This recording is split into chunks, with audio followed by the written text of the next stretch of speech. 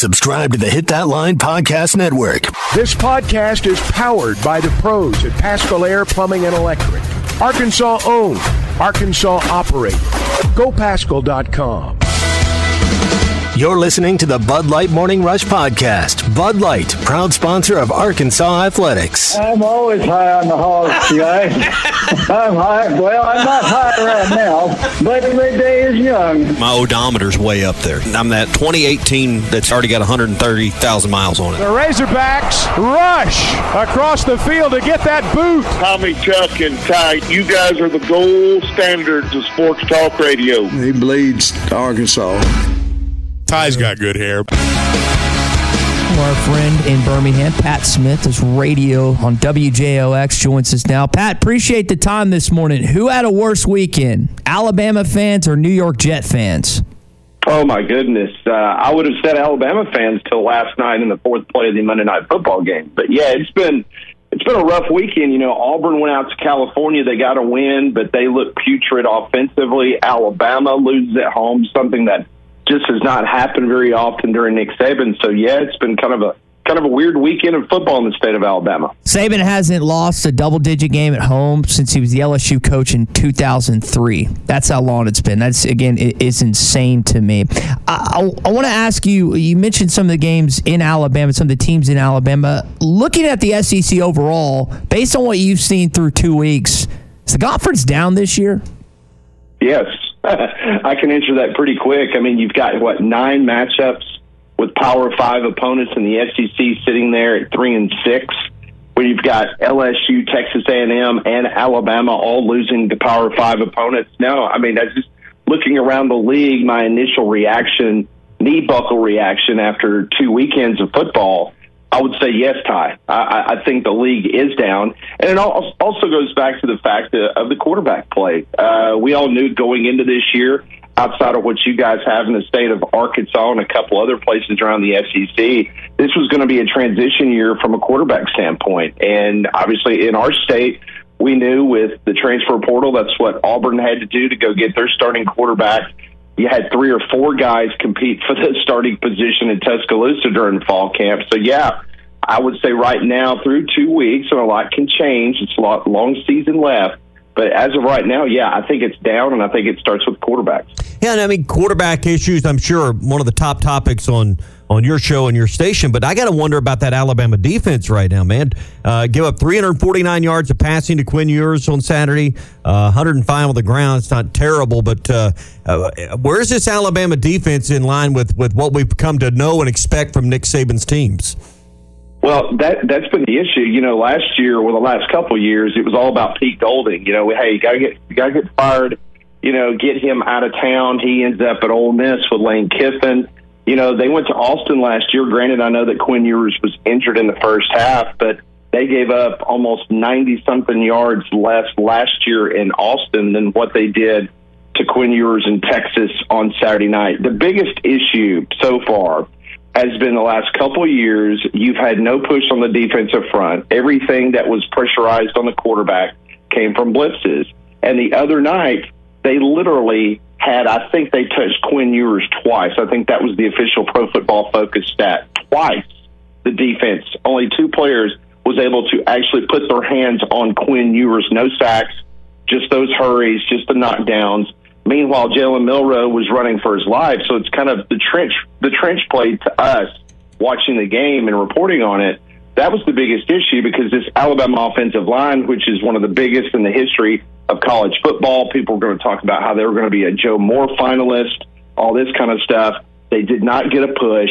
They had a good first quarter. They outrushed Texas 2-1 in the first quarter, and then they kind of abandoned it. And then once Milroe threw the interception, things changed. But to go back to your original thought, the defense, without putting any pressure on a quarterback, it doesn't matter what level that you're playing in. It could be Arkansas high school football. You don't put pressure on that quarterback, he's going to be able to sit back there and absolutely pick things apart. And Quinn Ewers, really good quarterback. Let's not forget he was a 5-star. It was just the fact that he was injured last year and couldn't finish it out. But he was already lighting Alabama up last year before he got injured. So he just came to Tuscaloosa and just sat back there and was able to pick the poison and throw down the field over the secondary that Nick Saban coaches. So a lot of hand-wringing and a lot of question marks right now about what's going on with that defense. Had two gigantic losses in the Southeastern Conference so far. We talk about Texas and Alabama tonight, LSU and Florida State. We were wondering yesterday, is this a year where the league, with a Georgia loss somewhere along the way,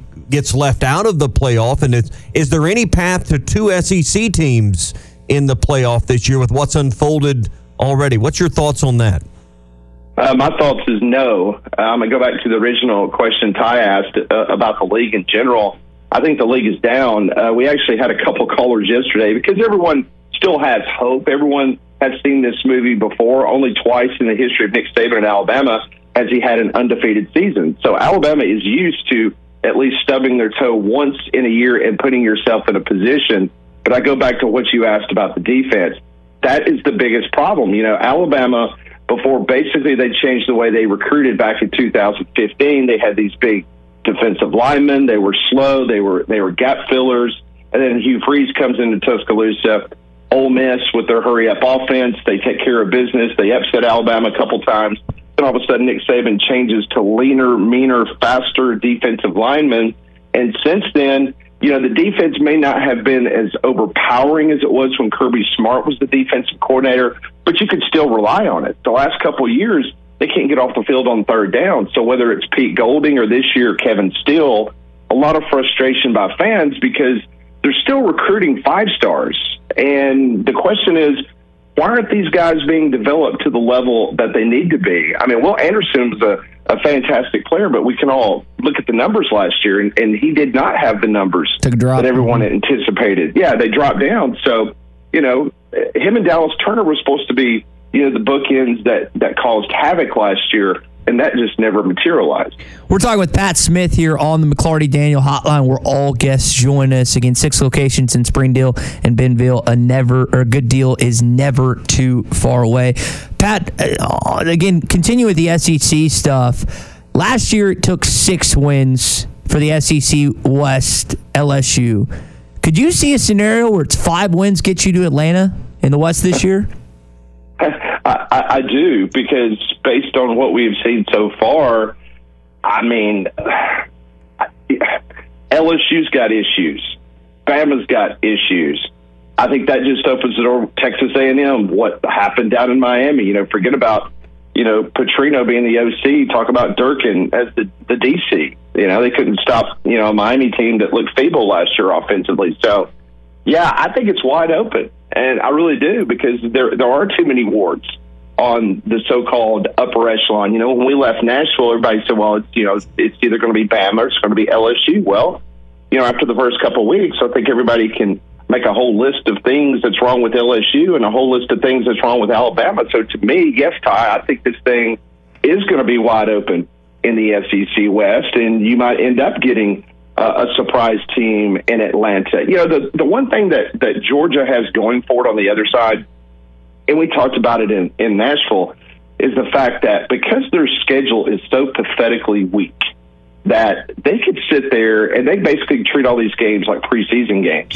And they can get the quarterback right. They can get the offensive line, the new young guys that they're putting on defense. They can get those things right by playing these practice games. Meanwhile, almost everybody else in the league, I mean, they've got some serious tests at the first part of the season. And, these teams got to be ready to go, way early than what Georgia does, about midway through the season. So, long answer to your question, but yes, I do think that the SEC West is open, and you could see a team that does not have the most stellar record that we've seen in the past. It's kind of ironic, the final year of division play in the SEC West that has been the best division since 1992 competitively, may be the weakest it's ever been. Pat, on that subject, we've got 3 conference games this weekend. I think Georgia absolutely mauls South Carolina in Athens, but I'm a little more curious to what happens in Starkville when LSU heads in there, and then also in Gainesville when Tennessee heads to the Swamp. How do you see those 2 games shaking out, which as we get going in conference play in week 3? I think it's dangerous for LSU. I really do, because there were things. I know Will Rodgers he did not go crazy over the weekend against Arizona, but one thing's for sure, LSU's got secondary issues, and that's kind of odd to be able to say that just because, they clout that they're DBU. They've got issues there. So, can Will Rodgers, which we've seen in the past, be able to light them up? I think that's a very interesting game. Meanwhile, I think Tennessee, I know it was Austin Peay last weekend. I don't really put a lot of stock in what we didn't see with them. I think this Florida program is literally on the ropes, and so to speak. I think Billy Napier's trying to get at least another year. I'm not saying they're going to fire him, but listen, talking to people down in the state of Florida, they're extremely concerned about the way in the progression of this program right now. So Tennessee goes in there. I think they take care of business. But Tennessee continues their march to coming to Bryant-Denny Stadium later in October. Then, of course, their big game at the end of the year against Georgia. Tommy, they have not won in the Swamp in like 20 years. So we'll see. I mean, if you don't do it now. Yeah, what are you going to do? Like, that's what we say about Arkansas. Yeah, if you don't do it now. Arkansas's never won in their Pats. I've said if they can't beat them this year, they're never going to win at Ben Hill Griffin Stadium. Yeah, so maybe Georgia can start it and Arkansas can finish it off. Amen. Hey, what's going on down on the Plains? Had a change at quarterback on the trip out to California. Hugh Freeze, I think, is quietly building a team that may not be a contender necessarily for the West, but Pat, I think a team that maybe could upset and still rechart or reshape how the West will line up at the end of the year. No doubt, no question. We've been thoroughly impressed with what he's been able to do. The biggest question for us was not the quarterback situation, but the fact that they had 40 new guys on the roster. How are these guys going to be able to mesh? What are they going to be able to do? And listen, Coach Hugh Freeze, the one thing that I will give him credit, and obviously not covering him on a daily basis when he was at Ole Miss, I had respect from afar, but listening to him almost on a daily basis, he's an extremely honest coach. And I know you guys get that with Sam Pittman, but we obviously don't get that with Nick Saban or whoever has followed or been before Hugh Freeze at Auburn. But he was very open yesterday. He said, offense was awful. We're going to have to relook at what we're doing offensively. Peyton Thorne didn't throw the ball well. He's like, I'm not being ugly towards my quarterback, but I'm just being honest with y'all, which is crazy. He's even let people watch practices and stuff. So, I mean, it's very odd the kind of the access that we've been given to this Auburn football program. But he is very slowly being able to repair those relationships in the state of Alabama when it comes to high school football. He's already flipped a Georgia 5-star to Auburn. He flipped an Alabama 5-star to Auburn. This guy is going to wreak havoc when it comes to recruiting in our part of the world in the SEC. And Auburn fans are extremely excited. But I do believe they're going to get this thing turned around from an offensive standpoint because Hugh Freeze is too good of an offensive play caller. They'll get it figured out. But, yeah, I think they will be a team that will beat one or two teams that people are like, oh, wow, I cannot believe that just happened. But that's him building this program to SEC caliber because Brian Harsin ran into the ground, and if Harsin would have stayed, it would have put Auburn back at least 5 years. It just feels like one of those years where the Iron Bowl could be a wild one, and Auburn could certainly wreck any plans that Alabama may have at the end of the year. It just feels like one of those scenes setting up here. Yeah, well, I will tell you this. I think based on the reaction yesterday on our fans on Twitter and our text line and everything in the world, I think Alabama would love to be able to get to the Iron Bowl and still be in the conversation because I'm telling you, covering this program as long as I've covered it, and especially during Nick Saban, you would have thought that Mike Shula was back being the head football coach at Alabama yesterday. It was almost like Nick Saban has forgotten and he has done nothing for this Alabama football program. So I think Alabama fans would love for the Iron Bowl to absolutely mean something. But right now, there's the confidence level is something that I have not seen since 2007. It's good to hear there's no overreactions then. I'm glad they're all on level ground with level heads. I'm glad to hear that, Pat. I thought that was just well, one thing's for sure, guys. It helps pay my mortgage. So you know what? I'm okay with that. Pat, last thing before we let you go, does Bama make a quarterback change these next couple weeks? I tell you what, I think this weekend you're probably going to see a soft audition. I think Milroe is still going to be the guy supposedly on paper, number one, but I think Tyler Buckner is, let's just say, he's in the bullpen. He is ready for the call. He's ready to come out. Well, we appreciate your time this morning. Again, Pat Smith joining us, co-host of Three Man Front in Birmingham on the McClarty Daniel Hotline. Pat, we really appreciate the time. Can't wait to see you in Tuscaloosa in October. I cannot wait to see that game at Bryant-Denny Stadium. It's going to be fun. Thanks, boys. Always enjoy it. Couple notes I want to get into here as we're closing out this segment here on a Tuesday. If you want to jump in with us, feel free to on the McClarty Daniel Hotline. Again, all guests and listeners join us via call, via text. Got the announcement yesterday out of Birmingham. Arkansas LSU, 6 p.m. next Saturday night, ESPN. Big-time game coming to Death Valley. About where we thought they'd be. We thought yesterday morning, based on the way things were lining up, it would be a 6 o'clock game. We weren't sure of where it'd be televised, but ESPN was our guess, and rarely we were right on guessing these. I'm about 50-50 on these things, and we were right on it. I'll give you credit. You went down the list. You laid out the different, again, thoughts on, hey, this is where this is going to be, and you were spot on. I thought it was possibly going to be an 11 a.m. game. I was like, there's no way they'll give it a 2:30. That'll go Alabama, Ole Miss. And I was thinking maybe they put it at 11 a.m., but I'm happier. I will say this. Arkansas would have a better chance to win if it was 11 a.m., but personally, getting to see the first game ever in Death Valley for me, I mean, you got to watch it at night, right? Mm-hmm. You're going to see it. Even though Arkansas, I am full disclosure, Arkansas has a better chance to win if it's 11 a.m., but again, 6 p.m. next week. I thought they put Georgia at 11 in that game just to showcase the number one team. They're going to play at 6:30 that night. So Auburn and A&M get that early 11 o'clock slot I was talking about. That's probably a more competitive matchup. I think you got to rethink, if you're the networks, how you do that now with the way Fox is doing things, and they have Colorado now.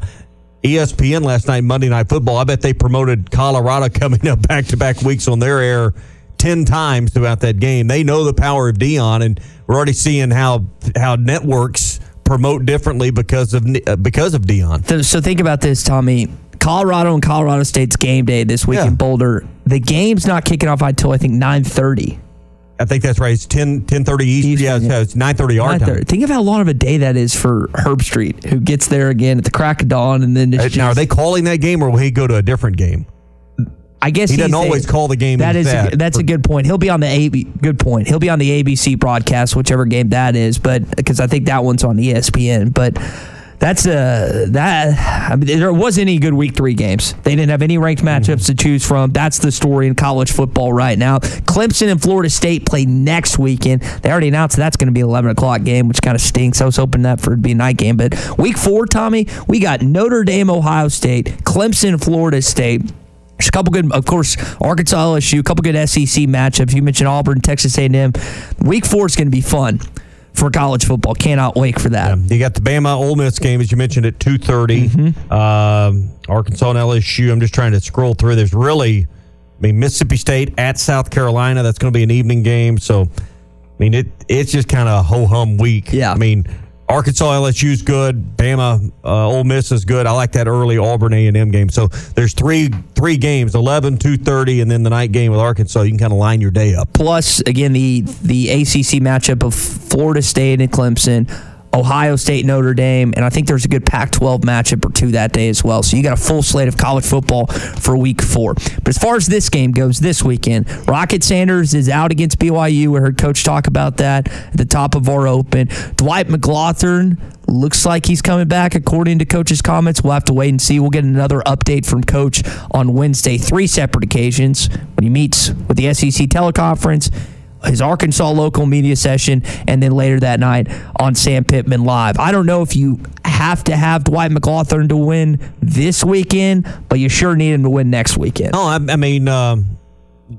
I think that's one reason when guys are iffy or close or whatever, you can hold them out. You feel like you've got that luxury. I don't know that you have as much buffer this week as you've had the previous 2 weeks. I'm expecting, the lines on the bet there's from 10.5, I think, the last we looked. So, this isn't going to be an easy ball game by any stretch. It's steadily going down. Yeah. Not that much, but it's like 9 now. Okay. Is it down to 9? But point is, you heard it in Coach's comments earlier. We knew we were going to win the game. Let's try some other thing with our run fits and try to get some things going.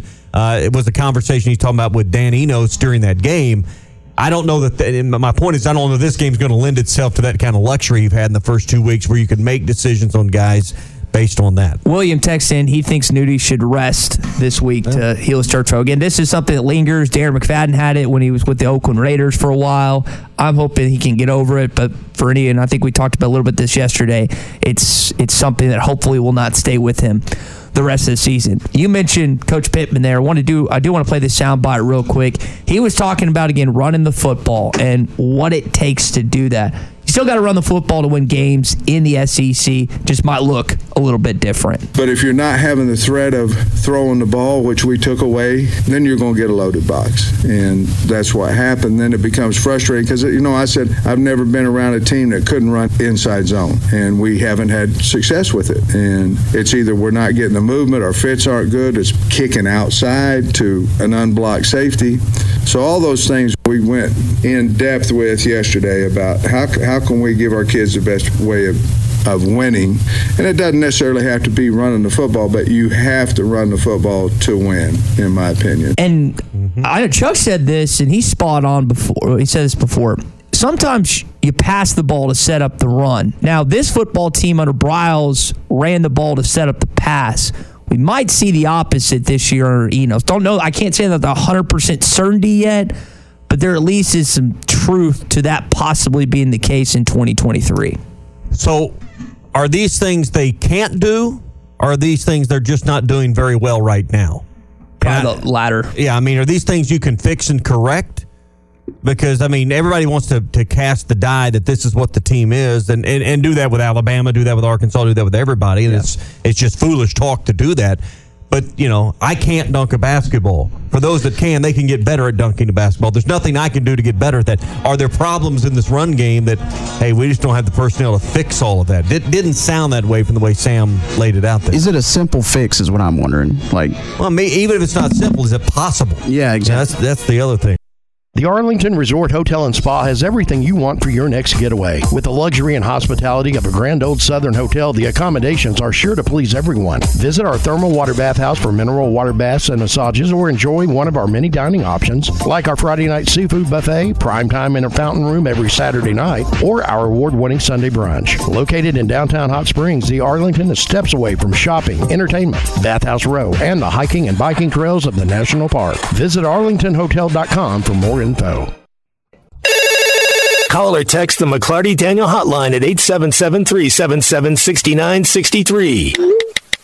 McClarty Daniel, a vehicle for every lifestyle. When you're looking for a new car, you want to shop for a vehicle you love with an organization you trust. You've probably heard that McClarty Daniel means making deals, but what I'm inspired by the most is that McClarty Daniel means making a difference in our community. When you buy a vehicle with McClarty Daniel, you reinvest right here in the community, in our schools, in our little leagues, in our food banks, and our people. So you're not just making a purchase, you're making a difference too. Come see us at any of our 6 locations in Northwest Arkansas. BetOnline is your #1 source for all your betting needs. Get the latest odds, lines, and matchup reports for baseball, boxing, golf, and more. BetOnline continues to be the fastest and easiest way to place your wagers, including live betting and your favorite casino and card games available to play right from your phone. Head to the website or use your mobile device to sign up today and get in on the action. Remember to use our promo code BELIEVE, that's BLEAV, for your 50% welcome bonus on your first deposit. Bet online, where the game starts. You're listening to the Bud Light Morning Rush Podcast. Bud Light, proud sponsor of Arkansas Athletics. Before we get into our Pradco Pyramid of Power, let's just kind of recap some of the games from this weekend. One we haven't mentioned to this point was Tyler Van Dyke in Miami just opening a can of you-know-what on that Texas A&M defense and DJ Durkin, who had no answers from Miami's offense, who, by the way, was not good last year. That might have been the most surprising outcome. I expected Texas to win that game. I was more surprised how A&M could not stop Miami this weekend. A little surprising. I kind of felt the same way, Ty, but, Miami looked like they had better athletes in the second half. A little faster football, wasn't the crowd. It's half full. Yeah, but they look like they had a little better speed in the second half. Because Petrino's offense had 600 yards or something like 336 through the air and 270 on the ground. They were Offense was not the issue. They scored 33 points, but that should be enough to keep you in the ball game. They weren't in the ball game in the fourth quarter. It's interesting. Wyan and I were in Longview, Texas, tailgating before the Hendricks College game at East Texas Baptist. That game, the Texas A&M Miami game, wasn't on TV in Longview, Texas. Really? Someone came up and asked them to turn it on in the second quarter. And I'm thinking, man, you're here in the heart of East Texas and no one cares. And it was packed. There were people watching other games, but just not that one. Not that one. Seemed like everybody was watching Colorado and Nebraska. Mm-hmm. But Texas fans started coming in probably about 4 o'clock for their game. But the A&M fans, I don't know if they just don't live out there or they don't care or what, but that was interesting to me. I was watching in the press box that game and also the Ole Miss and Tulane game where Ole Miss had a couple turnovers to help secure that victory. That was a really tight game until about the fourth quarter, and then they just ran away with it a little bit. Yeah, I mean, that was an entertaining game. Tulane obviously didn't start their starting quarterback, and then, looked like it was going to be a shootout. A couple touchdown drives in the first quarter, and game kind of lost its way and then picked up in the second half. But I thought Ole Miss looked great. A win against a ranked team on the road in really a raucous stadium. Wasn't a huge crowd, but it was packed. Well, it's probably the best SEC win of the weekend. It had to be. I mean, with Alabama losing and A&M losing, there would be really no other place to look as far as good win. I think it's a good win on the road. Judkins hadn't even gotten rolling yet, and Lane Kiffin and them are going to be 48 yards. Yeah, so that's something that they're expecting. On 18 carries, by the way. Somebody else is going to sneak up and be first team All-SEC running back if these two cats don't watch it. Yeah, that's not wild. The other two games that kind of flew under the radar before we get into our rankings, Mississippi State wins it overtime at home against Arizona, 31-24. Zach Arnett's defense forces 5 turnovers in that football game. It's not like Will Rodgers was just going up and down the field. That was more credit to their defense. And then Auburn narrowly squeaks out a win against Cal and Berkeley. That game was late. That was a 9:30 start out there in California, but they went 14-10. I actually watched some of that game, and it looked like the same old Auburn. It looks like they got, athleticism at quarterback, not a lot of accurate throwing. I think offensively it's going to be tough, but defensively they look great against Cal. Yep. And that crowd was into it out there. It was. All right, let's go and get into that's kind of a recap of the games this weekend. Time to look ahead to week 3 as we get into our Pradco Pyramid of Power. Who are the best football teams in the SEC? Let's find out. Perhaps I could be of some assistance. This is the Pradco Pyramid of Power. Well, I'm hoping in week 3 that some teams start to step up and declare their spot. Make it known where they belong in the Pradco Pyramid of Power. There's a lot of default, I think, this week, particularly as we get down to the bottom of the pyramid. It's pretty obvious Georgia stays at the top. They're 2-0. They beat Ball State 45-3. I was trying to come up with some other smart aleck name, but they had played nobody. Will play not much of anybody. They do get South Carolina this Saturday, but hard to take Georgia off the mountaintop, guys, at 2-0 in a convincing win over Ball State. Wouldn't it have been great to have seen Georgia play Oklahoma last week like they should have?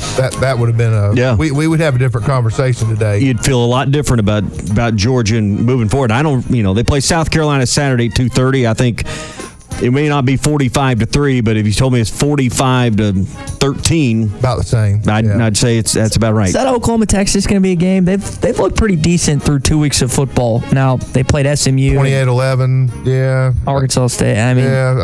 It's always a game. I mean, there's so much emotion, half and half crowd in Dallas, but I think Texas is favored by 56%. That's the only game they're less than 80% favored to win the rest of the year. Wow.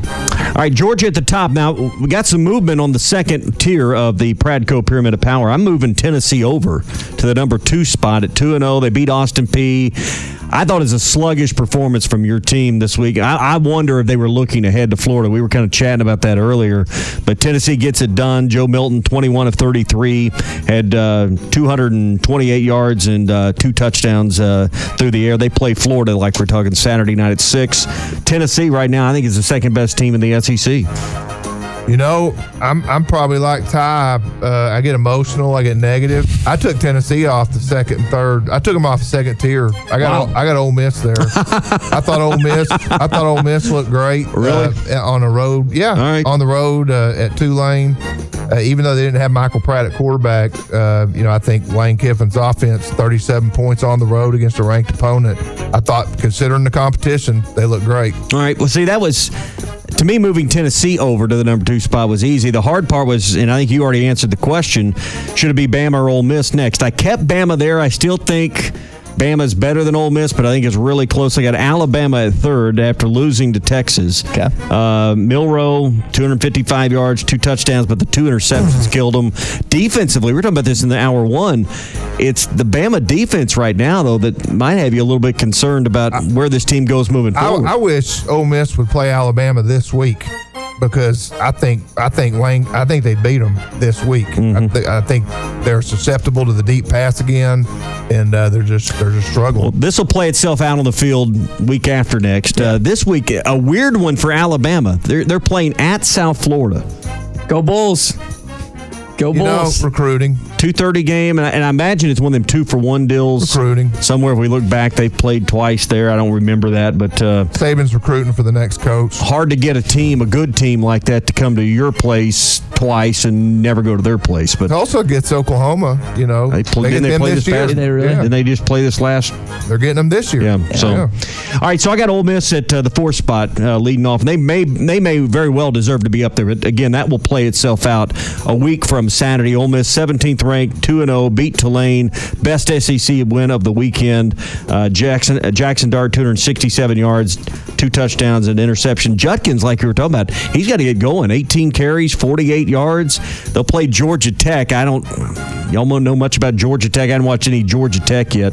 No, it's one of those that looks good, though. Looks better. Well, we played an ACC Austin team. Peay We played a Power 5 team. Yeah, well, they play at Ole Miss Saturday night. That's a 6:30 game. LSU, they beat Grambling. Doesn't impress me much. Wore them out 72-10. Jaden Daniels, 270 yards, 18-24. I think LSU is just really athletic. It's hard to drop them out of this top 6 or so right now until proven otherwise. They play at Mississippi State this week. I got them 5. I agree with you. That's where I got them. I got a question for you, because I asked Tommy this. Is it better for Arkansas, and I don't know if this can happen, is it better for Arkansas if they lose in Starkville this week or if they win? I don't think it matters. I mean, Arkansas needs to worry about BYU. Yeah. It doesn't matter. Yeah, I agree, and I think LSU's good. They're going to give Mississippi State their full focus and attention. There's no looking ahead or looking back with LSU's schedule at this point. All right, here's where the real debate can begin, because this last and 6th spot, I think, could go to 2 or 3 different teams. I'm going to leave A&M in right now, move them down to 6 after the loss to Miami. But if you wanted to tell me it was Auburn, or if you wanted to tell me it was, I'd have a hard time saying it's Arkansas. But if you wanted to put Auburn in there, I could go with that after Auburn went on the road and won at Cal 14-10. I put Mississippi State. Mississippi State would be another one. I probably have them too low. Win. Yeah.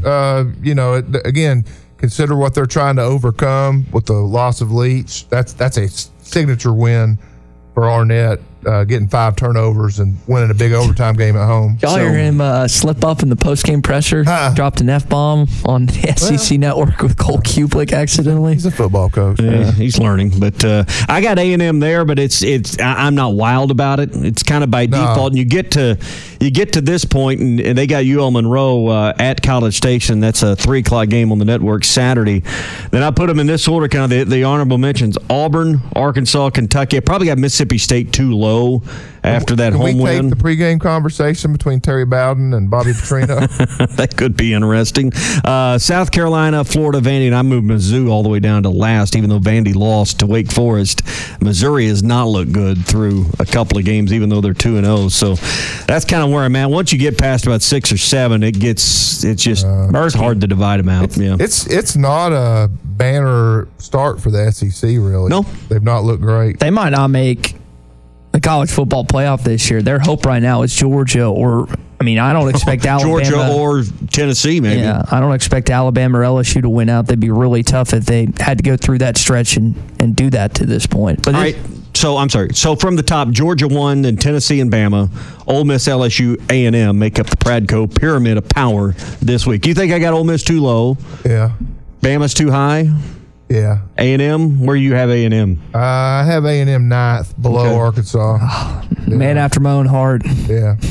A lot of this will sort itself out. Like I said, Ole Miss, Alabama next week will sort itself out. We got kind of one more week. Georgia or Tennessee, Florida this week's a good game and a real test for Tennessee. How you feel about that game as a Tennessee fan? Well, I think it's been 20 years since Tennessee's won in the Swamp. It's going to be a tough game. It always is. It's going to be a close game. Probably a lot of nerves. Probably a little more humid and warm than Tennessee's used to. So, we'll get their best shot.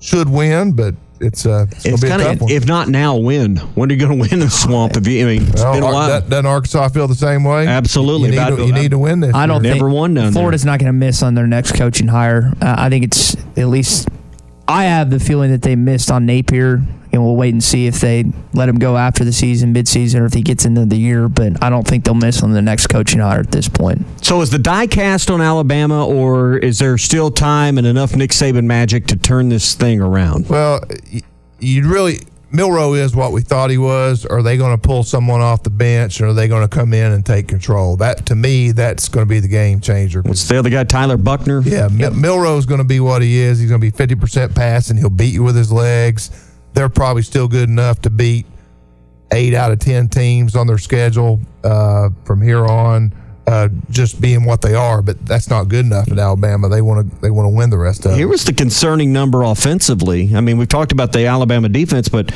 team rushing for Alabama Saturday against Texas was 35 carries, 107 yards, no touchdowns. That's not an Alabama line. That's not. They didn't score until... Now, they got behind and had to throw. But you got to remember, they're playing the Texas Longhorns, and Sarkisian's building this thing. I mean, they looked good against Alabama last year. They almost beat them last year. This was in Tuscaloosa. I mean, understand. Nick Saban doesn't lose non-con games there. His first one, he'd lost in, 60-something? I mean... 57-2 now. Yeah. So. To your point, if Ewers is healthy that game last year, they win. Yeah. It's just, he gets out. Hudson Card's not going to beat Alabama. But I just think... we have to consider the competition. Texas, as much as you hate them around here, they're for real. So do you think that we're jumping the gun on both LSU and Alabama with them losing to two potential college football playoff teams? I wasn't sold on LSU going in. I thought they were the most overranked team heading into the season. Even though they beat Alabama last year, they lost Tennessee to 40-13. They lost to Texas A&M. I mean, there were games they didn't look good at all, and everybody anointed them, and I hadn't seen it. I still don't see it. Well, if Arkansas's passing game is potentially what we think it could be, and LSU has secondary issues, we know that. If this isn't just a one-off for their secondary issues, you can score on this team. You might not be able to rush against those defenses, but you'll be able to move the ball up and down the field if you can get some good pass pro in Tuscaloosa and Baton Rouge. You know what would be the worst? If the Pac-12 got 2 playoff teams this year. They've looked better than anybody. And then it just ends. Yeah. They get 2 playoff teams and then just it's gone. Well, I mean, Texas and Florida State, they got the golden path. All they got to do is just keep winning. I mean, right now, we were talking about this yesterday, and tell me why Florida State or Texas, either one wouldn't be there. Texas has an emotional game against OU. That'll be a tough game. And then they have a Big 12 championship game. Is it going to be OU again or Oklahoma State? I mean, they got a couple tough games. Florida State, I mean, just looking at Clemson, you think they ought to steamroll them when they play them, but is Miami good enough to beat them? They could be. Yeah. They could be. Where's that game being played? I don't know. I can tell you in 2 seconds. But it'll be a home field advantage for Florida State no matter where it is, so I guess it doesn't matter. They'll have more fans in Fort Lauderdale. They do play in Death Valley against Clemson, and they play at home against Miami in Doak. So there you go. But I think it's as much as we enjoy the prominence of the SEC. I think it is good for college football when there's good teams spread out in other conferences. It makes the rest of the landscape a little more entertaining.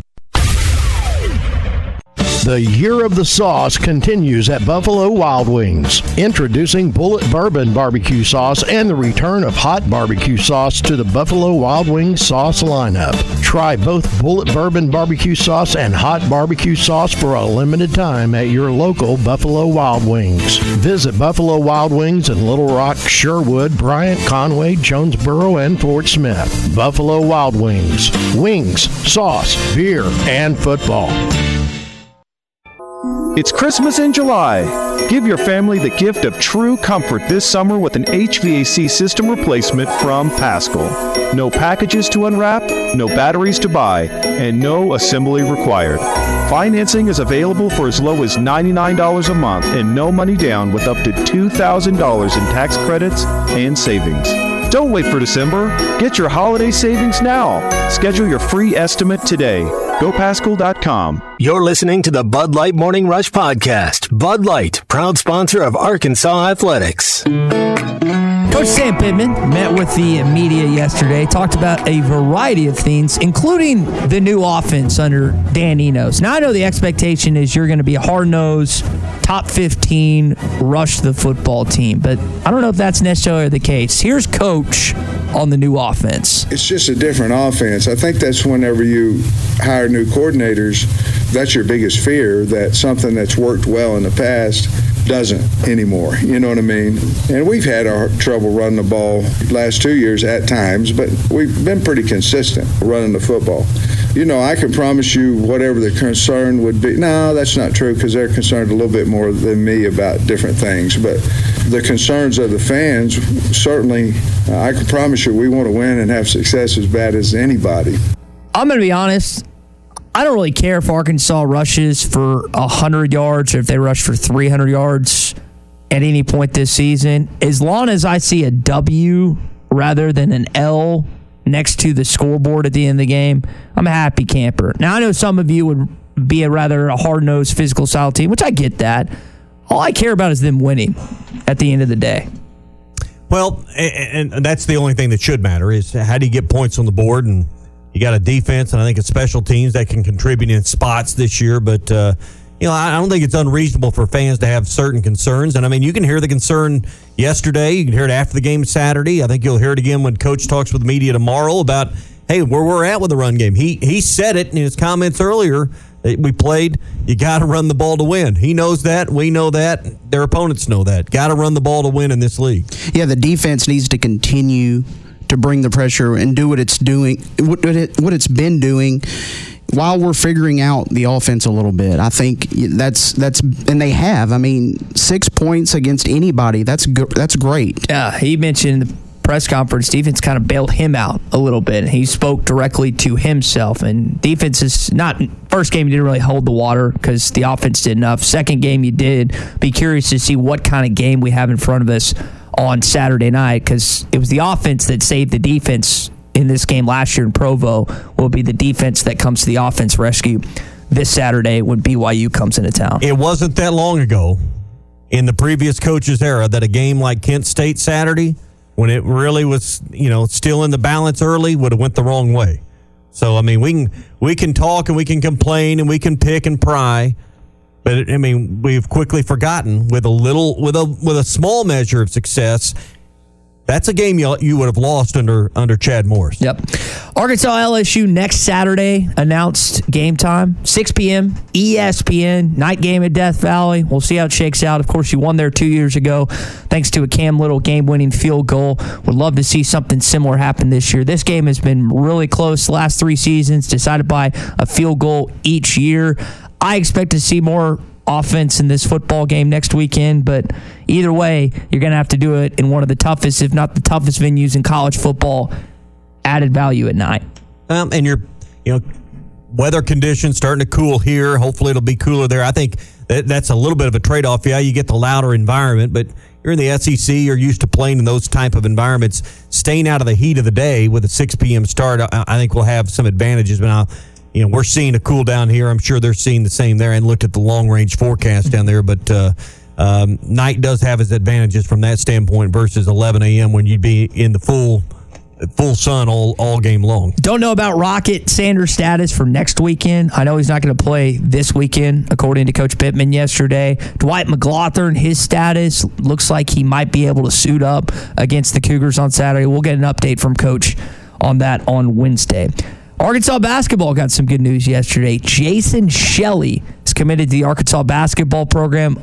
Kid that plays at Link Prep now, 6'8", athletic wing, had offers to Ohio State, Houston, Louisville, and others. Originally from Frisco, Texas, now playing at a prep school not too far from here, but the latest commitment for this Arkansas basketball team. Link Prep's up in Branson, so like I say, not too far, and they've kind of developed a little pipeline, a little relationship with this program, so that seems to be working out well so far. Another Texas kid. I know we talk about Texas football being important to this athletics department, but also high school basketball in that state. It's really good, and Muss has done a great job in recruiting to that point. Last thing here in your Hog Update. The Fall Classic is this Friday. So I know, again, some of you are making your way to here in Fayetteville this weekend. Well, if you don't have plans on Friday night, 6 p.m. is the start of the annual scrimmage. It's free. So again, first come, first serve. Gates open at 5. Concession stands are closed, but you can bring in outside food and drink. Now, just to be clear, no coolers will be permitted in the main seating bowl, but you can go out to the hog pen with your stuff. Well, and they normally get, and I think with Friday night, people coming into town, there's not a ton of high school football in week 3. Most teams have played 0, 1, and 2. A lot of teams are off. So I think you'll see 4,000 or 5,000 there. You think for a scrimmage, an inter-squad scrimmage, yes. I'm telling you, the hardcore Razorback baseball fans show up for this, and 3,500, 4,500, something like that with good weather wouldn't surprise me at all the night before a home game. That's going to do it for your Hog Update this morning, brought to you by our friends at Mr. Sparky. You don't have to put up with any malarkey. Call 888-8-SPARKY. Got a couple people texting in on the McLarty Daniel hotline that agree with you, Tommy. Some previous coaches, that might have resulted in a loss based on how that game. Again, 14-6 is all you led at halftime, but ended up winning that game 28-6. You'd love to get that score differential up. Coach also talked about there were some passes on the third down that they had a chance to catch. They dropped, and that stalled drives at that point. Yeah, Chad Morris would have trailed at halftime. He wouldn't have led at halftime. That's a good point. So, hey, would you like to see a more dominating performance? Well, of course. Sam Pittman would have too. But I'm telling you, it's not been that many years ago that would have slipped through your fingers with some previous staffs. Yeah. I got a text here from Robert in Fayetteville talking about SEC football this weekend. So A&M is at a crossroads, I think, after their Week 2 loss to Miami. We'll see what they do. They get Auburn in Week 4, the week before they play you in Dallas. That's in College Station. That's a really curious game to me. But what I think is interesting is he brought up is what happens in Florida and Gainesville with Billy Napier. If the Gators let him go either midseason or at some point in the season and A&M's offense has success, would they take a chance on Bobby Petrino as their next head football coach?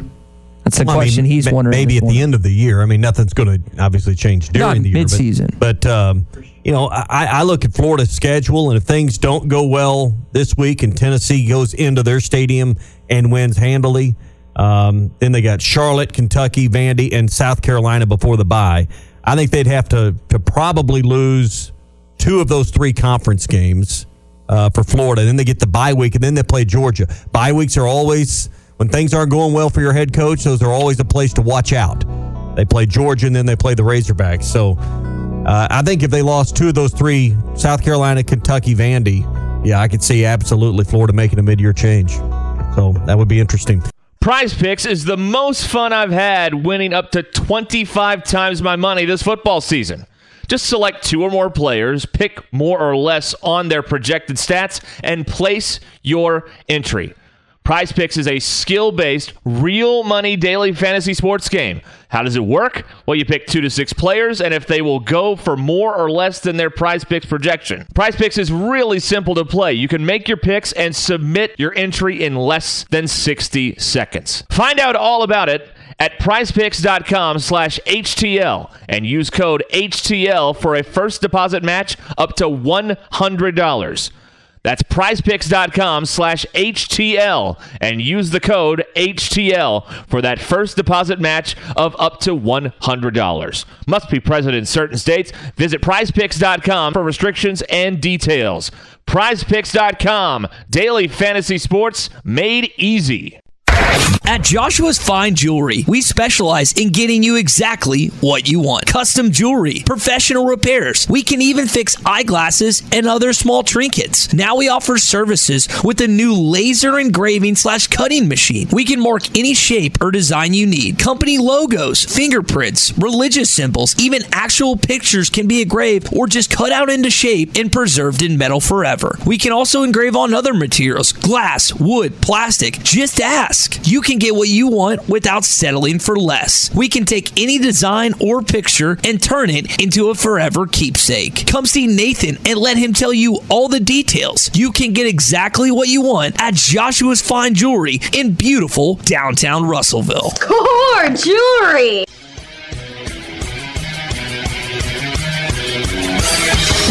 Have you tried Benville Brewing's new Space Goose Hazy India Pale Ale? It's handcrafted in Arkansas. You'll taste the great tropical citrus, including the passion fruit, the guava, and pineapple. It's creamy, zingy, and zouts the taste buds. It's weird, wonderful, and wacky all at the same time. Try the new Space Goose Hazy India Pale Ale from Benville Brewing. You heard that call from Al Michaels right there. Hunter Henry also scored against the Philadelphia Eagles this weekend. Christian, what else happened with Hogs in the NFL this weekend? Yeah, Treylon Burks for the Titans. He had 2 catches for 18 yards and a 16-15 loss to the Saints on Sunday. He was only targeted 3 times, so you'd like to see him start getting targeted more.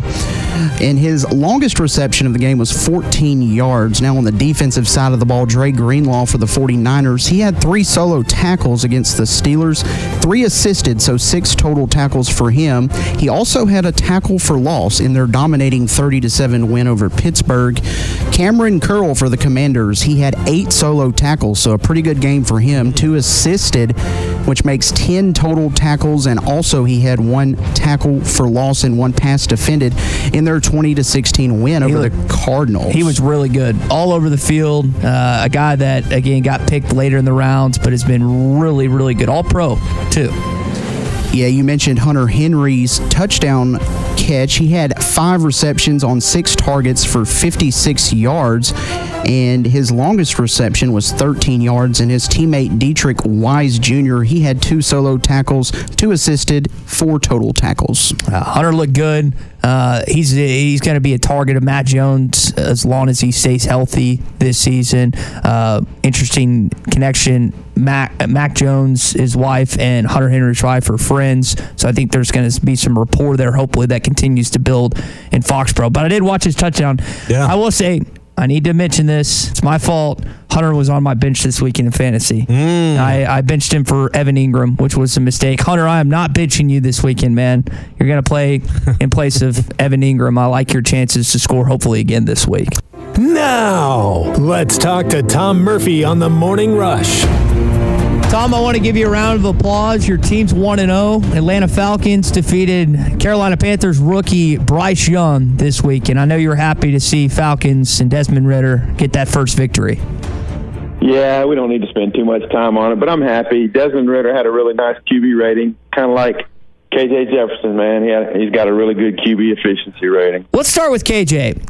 They haven't been able to run the football without the threat of him the first 2 games. If you're an Arkansas football fan, if you're Sam Pittman and Cody Kennedy, is that a concern that you haven't been able to just hand the ball off and go to work against these first 2 opponents? Yeah, I believe it is, and it was probably the centerpiece of Sam Pittman's postgame and a pretty good chunk of his Monday presser. What's going on? It's really a combination of everything. It's a new offensive scheme. You got a bunch of new offensive linemen. And in the last game, you didn't have Rocket Sanders, so you have a lot of backs who aren't used to having the number of carries that, say, A.J. Green had. And, I made the mistake of thinking that they would blow through Kent State. I mean, UCF ran for a ton of yards on them, and I thought Arkansas would too. And all those backs would get a lot of yardage, a lot of carries, and it just wasn't the case. So I do believe it's a concern that because I asked Sam Pittman about it specifically. Were you surprised you had to run KJ so much? And he's like, yeah, we had a lot of runs in for him, but it was mostly short yardage stuff, like converting a 3rd and 2 or something like that. But they ended up having to run him on a 4th down, and there were several QB end runs, just to try to move the chains, and they didn't think they would have to go there for that game. And so there's going to be a lot of fine-tuning, cleaning up to do. The way the running back tracks that they take, there was a specific pin and pull that Rashad Dubinion tried to bounce outside the kick-out block when he really needed to be, behind the blocks, see the kick out, and then power through where the hole's created. So, there's concern, but where would we be without drama? Every college football team in the country, there's drama at some point, some part of their team. There's drama. So for the Razorback standpoint, at least they're 2-0, and there's going to be a lot of attention on this game because BYU's in a better place right now than they were when the Razorbacks faced them last year. Yeah. So yesterday, Coach talked about run fits. Let's help the audience kind of understand. You touched on some of the issues with the run game there in Dubinion. When he talks about run fits and getting that scheme right, give us some more detail on kind of the nuts and the bolts he went into yesterday. Well, I mean, every run is just a choreographed thing. The linemen have their assignments. Where's the hole supposed to be? Are you turning a guy out? Are you double teaming a guy? And the running back knows how it's supposed to go. But if they kind of get ahead of themselves, specifically on this one particular play, a pin and pull, you're trying to get the edge guy kicked out, and the running back cuts up inside it. And, Bo Limber pulls and does his job, and I think Patrick Kudus pulled on this particular play, and they kick out the end guy, and you cut up behind it. So there's tracks that you want your running backs to follow. And on some plays, they're just not moving any bodies. And when the safeties come up and fill, the safeties can go right to where the gap is supposed to be, and they tackle you at the line of scrimmage, and there's been a lot of that. But on the plays where you block it up right, you do want to go through where the hole's supposed to be and get the yardage that's available. And late in the game, Dubinion and A.J. Green did that, and they got 4, 5, 8-yard chunks on that last series. But as Sam Pittman himself said, the way we ran the ball on the last series is the way we kind of expected to do it the whole game. And to make a long story short, the shortening of the games due to the clock rules and the way Kent State ran the clock, it was clever of them, but it put this certain pressure on Arkansas when they did not move the ball on their first 3 series, that, suddenly the game had tightened down, and their number of possessions was less, and it added up to what you saw. And as Sam Pittman said, frustration by the Razorbacks. Yeah. Speaking of frustration, I watched the press conference online. You were in the room, and one of those asking questions, it felt tense from afar watching it. Did it feel that way, like he was a little testy with some of the questioning on Saturday night following the game? Well, he's obviously frustrated that they didn't score as much as they thought they would, and they just didn't have explosive plays. And in the pass game, everything wasn't, kosher. And there was a hint of frustration. And when the questions are kind of repeated, is it the O-lineman? Is it the fact that you're rotating the O-lineman so much? Why didn't you create any gaps? That you could tell it was written on his face and in his body language that he was frustrated. Now, Monday, he did a much better job. He went into he was in a much better frame of mind. He'd seen the film by detail. Then. Yeah, and he went into detail about why things were happening, and he understood. As reporters, we're basically asking questions about what fans have seen and what they want to know about. And honestly, the coaches are just as frustrated in themselves that they haven't just been able to blow holes open and have the kind of explosive run game that they've had in years past. And so in a way it reflects what they're thinking themselves. And so, there was a great amount of frustration. We're talking with Tom Murphy here on the McLarty Daniel Hotline. One of the other things he added in the press conference is running backs got to break some tackles, and they got to go to the right spot. And I think it's easy for us to blame the offensive line because it's just easy to do. Tom, what did you think about him and just no rocket on Saturday? So the expectations, again, once fall on A.J. Green, Dubinion, and Johnson this week. Yeah, it all works in harmony, right? If everybody does their job and there's a hole, sometimes the back has to make the safety miss or break the tackle, and there hasn't been a whole lot of that. So as much as we've praised this running back core, and it is a very good running back core, they're not in midseason form. And I think when they get there, we're going to see a lot more shedding of that last tackle and longer plays. And hopefully Rocket Sanders, the swelling on his knee goes down. They find out the issue, and he's rehabbed. I mean, I think if it was a torn ligament or something, we'd know by now. It doesn't appear to be that. Maybe some kind of ligament strain or what have you. And so in a couple of weeks, maybe he's back. It doesn't sound like he might be ready for LSU, but maybe the week after. And then, you want to see the running back at his core at its full strength, but it's all part of the deal. Everybody do your job, and if it's part of the job for the running backs to break a tackle of a safety or a corner, then go do that. Do you think Coach and Cody Kennedy rotate the offensive line this Saturday night? Have we seen the last of that? It depends on you score the game and all that kind of stuff. I anticipate a close game. Andrew Chamley earned his way to the starting lineup. Devin Manuel's numbers, if you look at Pro Football Focus, are better than Andrew Chamley's, and Josh Braun's numbers are better than Tykees Crawford at right guard. So I think you're probably going to see a little bit more concrete five, and that was another point of frustration for Sam Pittman asked about rotating linemen. I mean, no, they're not the only team in the country that's looking at a bunch of different guys, but it's been Sam Pittman's game plan over the years to try to settle on five and, rotate in here and there. But I do think it's going to quiet down some, but these guys needed the experience. I mean, you've got to see what you have, and that's one of the points he was making Saturday night is he's trying to find guys who can help him win. Tom Murphy with us on the McClarty Daniel Hotline. While we focused on the lack of a ground game and offensive line play, you've seen a defense shine that's only given up one touchdown through 2 games. Now, you got to measure the competition, but Tom, this defense right now is certainly given a little breathing room, a little slack in the rope, if you will, for the offense. Yeah, they really have. I mean, they've been a turnover forcing defense. And to the offense's credit, no turnovers through 2 games. KJ's got a nice efficiency rating, by the way. Even though he was off a little bit Saturday, he's got a good passer rating. On defense, they're rotating a bunch of guys in. You saw contributions from Jeff Coate. Derek Mason made the point on the broadcast that, he didn't have any stats last week, and, he was feeling it. So he got 1.5 sacks, co-defensive lineman of the week in the SEC. John Morgan had a couple of big plays. Jashad Stewart got back in there and made an impact. Mm-hmm. When Chris Paul came in the second half, you could see he was on a mission, and he made some big plays. And they did this all with, Dwight McLaughlin contributing 1 snap. And so Keon Stewart, who I did not quite realize he was their number 3 corner, well, apparently he clearly is, had a decent game other than giving up the big pass. So they're getting contributions, rotating a lot of guys in, and it's been kind of fun to watch. When SEC play hits, there's going to be different levels of adversity.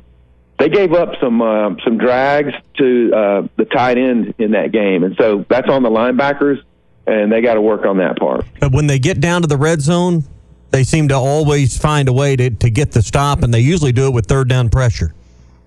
They do, and the punctuation mark obviously in that game was the goal line stand after Keon Stewart allowed the 36-yard reception down to the 2. And it was combo stuff. I mean, I think it was like Torian Carter and Hudson Clark on play 1, Chris Paul solo on play 2. I can't remember on play 3. And then, of course, Landon Jackson just blew by his guy on 4th down, and that play had no chance. So kudos to those guys. They've been on point. It's a little bit. It's a turnaround from last year, and it's been pretty neat to watch. Pretty remarkable how aggressive at times that Travis Williams has them dialed up. Absolutely, it is, and the large percentage of our dialogue has been about offensive problems, run game, all that kind of stuff. Mm-hmm. And when you're not getting talked about, it's like when you're the deep snapper. You're not getting talked about much. You're doing well, and that's the Arkansas defense right now. I mean, people are going to talk about them, obviously, as a whole. They did a really good job. Kent State had a couple of decent drives, and, of course, the one at the end. But the Razorbacks kept them off the field a lot in the second half. Tom, we appreciate the time this morning, man. We'll get more of a preview on the BYU Cougars this Thursday.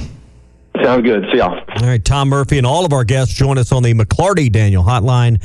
Visit McClartyDaniel.com to find your next try. We'll hear from Coach a couple more times tomorrow, his Wednesday press conference, his coach's show tomorrow night that you can hear here on ESPN Arkansas. He also has the SEC teleconference. So more to come Thursday with Tom, and we'll react more to what Sam Pittman has to say in the middle of the week. You heard Tom there, very complimentary of a couple guys on the defensive line. Deshaun Stewart coming back, Trajan Jeffcoat, and some others. Here's what Coach had to say about his unit on Saturday. You got to get Nico in there somewhere too, because he can fly and does some nice things. But Kiwi is a guy that is certainly, we're talking about moving up to the ones. However, Jeffcoat had over 30 reps, and I don't think anybody else did. Now the game was, there wasn't as many reps, but most of them were in the high 20s. Now Stu came in, he didn't have that many, but he was very disruptive. It's good to have him back as well. He was knocking people to the line of scrimmage back. So again, it was a 2-hour and 45-minute game. They did the four corners of football, as Coach described it yesterday, for Kent State, just trying to run as many plays running the football as possible. But Kiwi Rose has been a good transfer player as well. Still got a year left, I think. The young man I say young man, he's an upperclassman from Louisiana Tech, but they definitely, Coach called upon him to wreak some more havoc in game 2. 7 sacks, 11 tackles for loss. They did exactly that. Yeah, and like you said, limiting possessions. Arkansas had 9 total drives in the game, 2 of those that end of the half. I think we focus a lot on that first half. And really, you look at what Kent State did, and Kent State controlled the clock and then controlled the snaps. In the second half, Arkansas had over 20 minutes of possession and really took it to them in the second half. This podcast has been presented by BetOnline. This podcast is an exclusive property of Pearson Broadcasting. It may not be copied, reproduced, modified, published, uploaded, reposted, transmitted, or distributed in any way without Pearson Broadcasting's prior written consent. Subscribe to the Hit That Line Podcast Network, the best podcast in the Natty State. Just search Hit That Line wherever you listen to podcasts. Thank you for listening to Believe. You can show support to your host by subscribing to the show and giving us a 5-star rating on your preferred platform. Check us out at Believe.com and search for BLEAV on YouTube.